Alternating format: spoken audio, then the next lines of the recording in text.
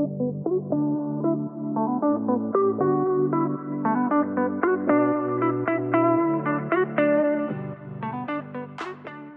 this is Harrison Kim, and you're listening to Working with People by PaveStep. The Working with People podcast is for executives, managers, and people leaders. We bring people experts together to provide you with relevant content on how to think about and manage your most important asset, your talent. We have Allison here with us today. How are you? I'm doing great, Harrison. Where are you calling in from? I am in Singapore. All the way from Singapore. Awesome. Yes. Awesome. How long have you been in Singapore? Oh, I've been in Singapore for over 20 years. It's home. Yeah, awesome. I used to say, I'm home is where your suitcases are. So my suitcases have been here for a long time. Awesome. Awesome. So today we're going to be talking about growth leadership, right? And I know there's a lot of interesting things that we've talked about before as well that I'm excited to bring out to the world. But before we do that, let's talk about you. Tell us who you are and what you do. Well, I'm the founder and CEO of Prodigy. And Prodigy is a tech platform that enables leaders and teams to build mindsets, capabilities, and culture for business growth and transformation. I'm also an organization psychologist. I'm an adjunct professor at the National University of Singapore, and I'm a mom. Awesome. Awesome. So let's start with growth leadership. What does that mean? How do you define it? Well, I think you got to start first by defining leadership. And I'll define leadership as driving collective effort to succeed. So if we use that as a starting point, then you back up and say, so what is it that is success in an organization? And so for profit businesses, success is some kind of growth. That's why people invest in companies. It's what attracts them because there's job opportunities, there's growth within the organization. So growth leadership is the ability to create and to sustain business growth, which sounds kind of easy. And then you start to look at, so what drives business growth? And that's really hard. And I guess I just want to say that when I use the word growth, I'm not talking about being some crazy growth at any cost, right? Because you have different stakeholders, they have different concerns. But if you look at what drives business growth, it's things like the ability to create, to innovate, not only to have new ideas, but to deploy those ideas. It's the ability to take outside in thinking and bring it and infuse it into the organization. Business growth, we often don't think about the leadership capabilities that are needed, or we think that it's the responsibility of a small group of people. But business growth only happens when there's a critical mass of people that have capabilities that allow that organization to grow and to grow in a way that can be sustained over time. Gotcha. So when you talk about these growth leaders, right, what are some of the skills or qualities or behaviors that they have and they act on? Well, growth leaders need to be able to do three things at the same time, which is what makes it so difficult. They need to be able to deliver results. They need to be able to build capabilities for the future, and they need to bring people along. So at the simplest level, they've got to perform, energize, and transform, which is why leading growth is so hard, because you really can't just do one. Within these areas, there's different aspects of that, but often you'll see people even very early in their career. You'll even see it in children. You see them dealing with these challenges of doing these things together. How do I get results, deliver outcomes? How do I build the capabilities in myself and others that I'm going to need for the future? And how do I bring people with me? So get results, build self and team, and motivate team. Those are the kind of three things you just kind of mentioned here. Well, I would just say the talk about build self and team. Transform isn't just about people. It's also about building organization capabilities. And so when you talk about the transform capabilities, it's often a blend of process, technology, and people. It's not just about motivating and developing people. Gotcha. That's helpful to clarify. So what are some tactical ways for business owners or companies thinking about, okay, here's what we want to do. We want to develop leaders, right, within our organization. What are some tactical ways to develop the right mindset and right skills for growing these growth leaders within an organization? Any thoughts there? The first thing an organization needs to do is change the way they think about who they need to develop. I think that's the first point. Because often when we think about leadership, we think about a very small group of people. But if you have more of an abundance mindset, then you think, well, actually, I have certain capabilities I need to build across the organization. And if I wait until somebody's at a certain level, I'm too late. I'm dead in the water. And so, for instance, the ability to connect the dots. I mean, I don't know how to say that in a more scientific way, but it's about the ability to work together towards a common good, to reach out across teams, to agree on priorities, to resolve conflicts. That's a muscle or a capability that organizations need from day one. And if they can start shifting their mindset away from, well, I develop in a classroom, or I send somebody off to Harvard, or I get a coach, but they shift their mindset to say every day we're doing things that creates an opportunity when we can either grow and develop in as we're doing our work, or we can execute work. And I think that's a really important mindset to have, because I always tell people that it's a little bit like a bank account. You put money in your bank account, and then you have a cumulative effect over time, right? As you earn interest. And that ability to learn and capture learning from experience has that same cumulative effect. So if you have that mindset in your organization, you're about to launch a new product, you think, wow, how do we magnify learnings from the experience of deploying that new product? Or how do we bring people on board the organization and help them learn how to reach out and connect the dots with others? It's a kind of how we work becomes embedded into how we operate as a business. It makes a lot of sense, right? When you talk about the processes and technology and people, it's not just about the people, right? Because, for us, when we think about, capturing that knowledge and flowing it throughout the organization, we of course think about feedback and mentoring and apprenticeship. But of course, you've got to have the right processes in place and technology or tools to really enable that in the most easy way, right? So that brings a lot of, I resonate with that for sure.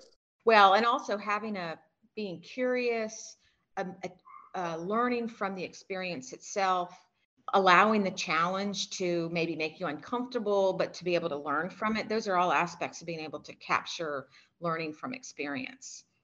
Absolutely. So I think it's both figuring out what the challenges are that can build the capabilities you need, and also creating opportunities for people to participate in experiences that can build the capabilities that you want. And often organizations are, we find that one person who's really great and we want to give them everything. And so again, if we think about the organization as a mechanism that is building capabilities every day, then we can be thinking about, wow, what's the work that's happening that really can be a catalyst for people, as opposed to what's that course I can send somebody to. I like that. I like how you put that, where you think about the organization and you have opportunities and really kind of a role to really just play in people's learning on a daily basis, right? It's not just, hey, you're going to execute your role for 3 weeks or 3 years, maybe even, right? And we're going to take you to some training or some course or whatever so that you can level up and come back. It's no. Learning is happening on a day-to-day basis, and people frankly stay and get engaged by that, right? And it's good for everybody. It's a win-win-win. Yeah, that's a really important point. I know these days a lot of organizations are worried about retention. And, I just say, look, we have so much research that says that work matters. People want good work. They want work that has meaning. They want work that they know how they're doing. They want to feel supported in the work they do. And I think that's a really important aspect also of development. If we want an environment that is creating constant development, we have to make sure that people have great work. And part of that is having the right amount of challenge. It's about having the right amount of support to balance the demands of the work. And if we can focus more attention on creating great work, I think that we also will find that some of the problems that we experience in turnover can go away. It's really important for managers to know how to do that, to help people craft work that's rewarding and fulfilling, and has the right amount of challenge in it. Right. How do you assess the right amount of challenge? This is not an easy question, right? I mean, because of course, if you put somebody on without the capabilities or the capacity or the skill set, or even the willingness, right, on something super challenging, I assume that probably burns people out more than anything else. So you got to hit that right balance of like, okay, this is something that you can do, and this is something a little bit that you can't do, but it's going to energize you because you're going to develop and learn from it. How do you balance that out as a manager or a leader within the organization? Well, I love that question. I can tell you what I do, which is very simple. I actually have an invented scale. And I say to people, scale of 1 to 10, 10 is I am so pushed so hard, I'm dying here. And 0 is what's that work? And I ask people, where are you? And so you say, oh, that's so unscientific. Why would you do that? But it gives a person a chance to kind of calibrate and say, oh, I'm feeling like I'm a 6 or I'm a 7. Then you can say to them the next week or the next month, well, you were a 6 last month. Where do you feel you are now? And what you'll find is that if a person starts saying, well, I'm like an 8, you say, oh, is that comfortable? No, I'm kind of feeling pushed. So you start to have a conversation about how much push do you have right now? And people know that, and they may say, I'm feeling really stressed out right now. If they trust you, right? If you don't have a good trusting relationship, people might not feel comfortable saying that, and then you're really in trouble. Right. But if you can create a norm for talking about that, and you understand kind of how you can help that person. There are people who have better resilience and some have lower resilience. And so the more we can help people become more resilient, the more pressure they can deal with. So sometimes we have to take away the pressure. Sometimes we have to help the person cope with more pressure. Both are important. I loved your question. That's a very simple question. I'm going to now start including it in our employee engagement survey. Because and whenever I do my check-ins, right, I think that's awesome, right? Even just to be like, hey, I love it. Here's the thing that we're going to be doing, and over time you're going to see it, and if you start to see some drop, then you can kind of have that conversation, figure out what to do, or if it's too high, you can figure out capacity and allocation of work and things like that. So that makes a lot of sense. Simple. Yeah, but I love that. I think that would be really powerful. Yeah, and I think that I love that you're thinking about doing that, because have data for the sake of data it means nothing. But when data is a catalyst for conversations, that's just so powerful. And so to be able to have a mechanism in the organization to talk about it and say, oh, we see this trend, or, people are feeling really overwhelmed now. How do we drop that a little bit? Maybe we need to get people together and prioritize. That's often a big source of challenge for people in organizations, is everybody has their priorities, and then those just sort of roll downhill. And then you poor employees, suddenly they've got everyone else's priorities rolling down to them. And it's often because the people, maybe their managers, don't want to take the time to really hash out and prioritize what's really important. And I think that's an important aspect of growth. When you interact with growth leaders, you find that they're relentlessly prioritizing, constantly asking, should we do that? Is that important? Is that more important than this? And I think that's a skill that everyone has to learn. It's one of the things that I always ask employees to just keep like their own little portfolio of work, and to manage that in an active way, and then to be constantly prioritizing. We, as an organization, we use a tool called Monday.com, which we love.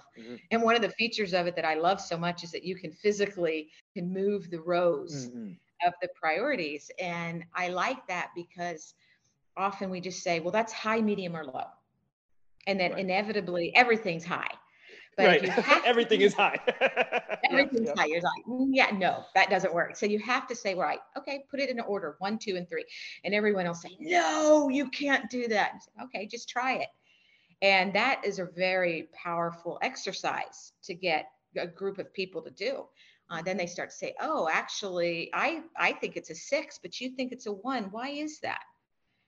So how do we come to agreement on the importance? Those are muscles that we can learn from day one in a job, and we're going to need them until we become CEO. Right.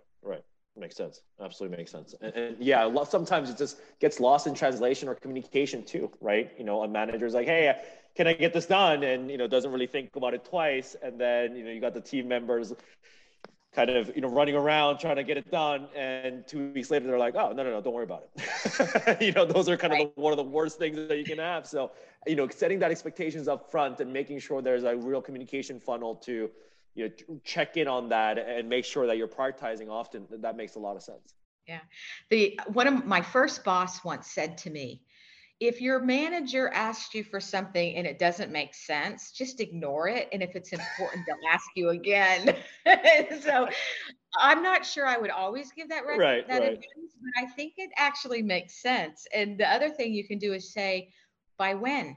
Right. Oh, you need that by when? And how important is it? And so I think for the individual receiving the request, they can build skills that can help them to prioritize, to ask, when is it due? How important? Could you help me, or could you give me this resource?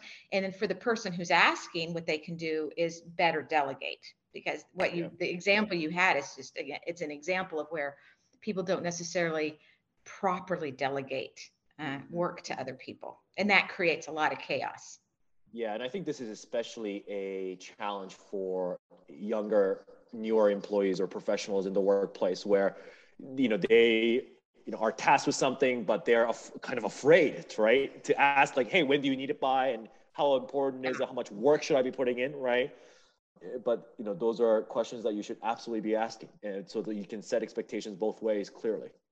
Yeah, for sure. Well, you look at the, research on trust says that there's sort of 3 key drivers of trust. Like, I trust you if I believe that you're competent, if I believe that you are, that you do what you say you're going to do, which is integrity, and that you are benevolent, which means that your behaviors take into account their impact on me, right?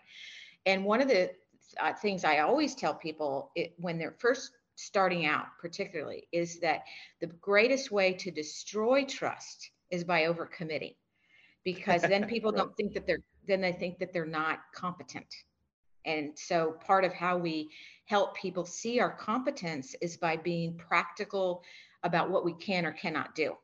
And you're exactly right. People are afraid. I'm afraid to say no. So I think that learning how to say no in a way without pissing people off is a very good skill. Yeah, absolutely. Yeah. Absolutely. Yeah. We used to call it, one of my old firms that I used to work at, we used to call it de-scoping. And sometimes it can definitely get a little annoying from a manager's perspective, but you gotta refine that skill of communicating that and in both ways and set expectations clearly. Awesome. Sure. Or you could say, I really am excited to do that. What would you like me not to do? That's another way. So, but again, the culture that's set in the organization is going to determine how much freedom people feel. Yeah. And, I know people that are listening to your podcast, they'll often hear people talk about psychological safety. And psychological safety is the belief and the sense that I feel that I can express my views or my disagreement or concerns, and it's not going to be thrown in my face. Right. And so having that kind of a culture is really important, where people are allowed to make mistakes, they can challenge, they can push back. If we don't allow people to do that, then we can never get priorities, because everyone will be just silent. They'll say, oh, I better just go off and do that. Right. Awesome. Those were all the big questions that I had. First of all, thank you for your time. Where can the audience find you and your thought leadership? Well, they could find me on Twitter. It's Dr. Allison Eyring. They can find me in LinkedIn as well. I don't think there's so many Allison Eyrings in the world. So usually if you Google me, you'll find me. Perfect. Well, everyone, thank you for listening to Working with People by PaveStep. Feel free to check out other episodes on pavestep.com/podcast. Allison, thank you so much for your time. I hope you have a great weekend. Thanks, Harrison. It's been my pleasure.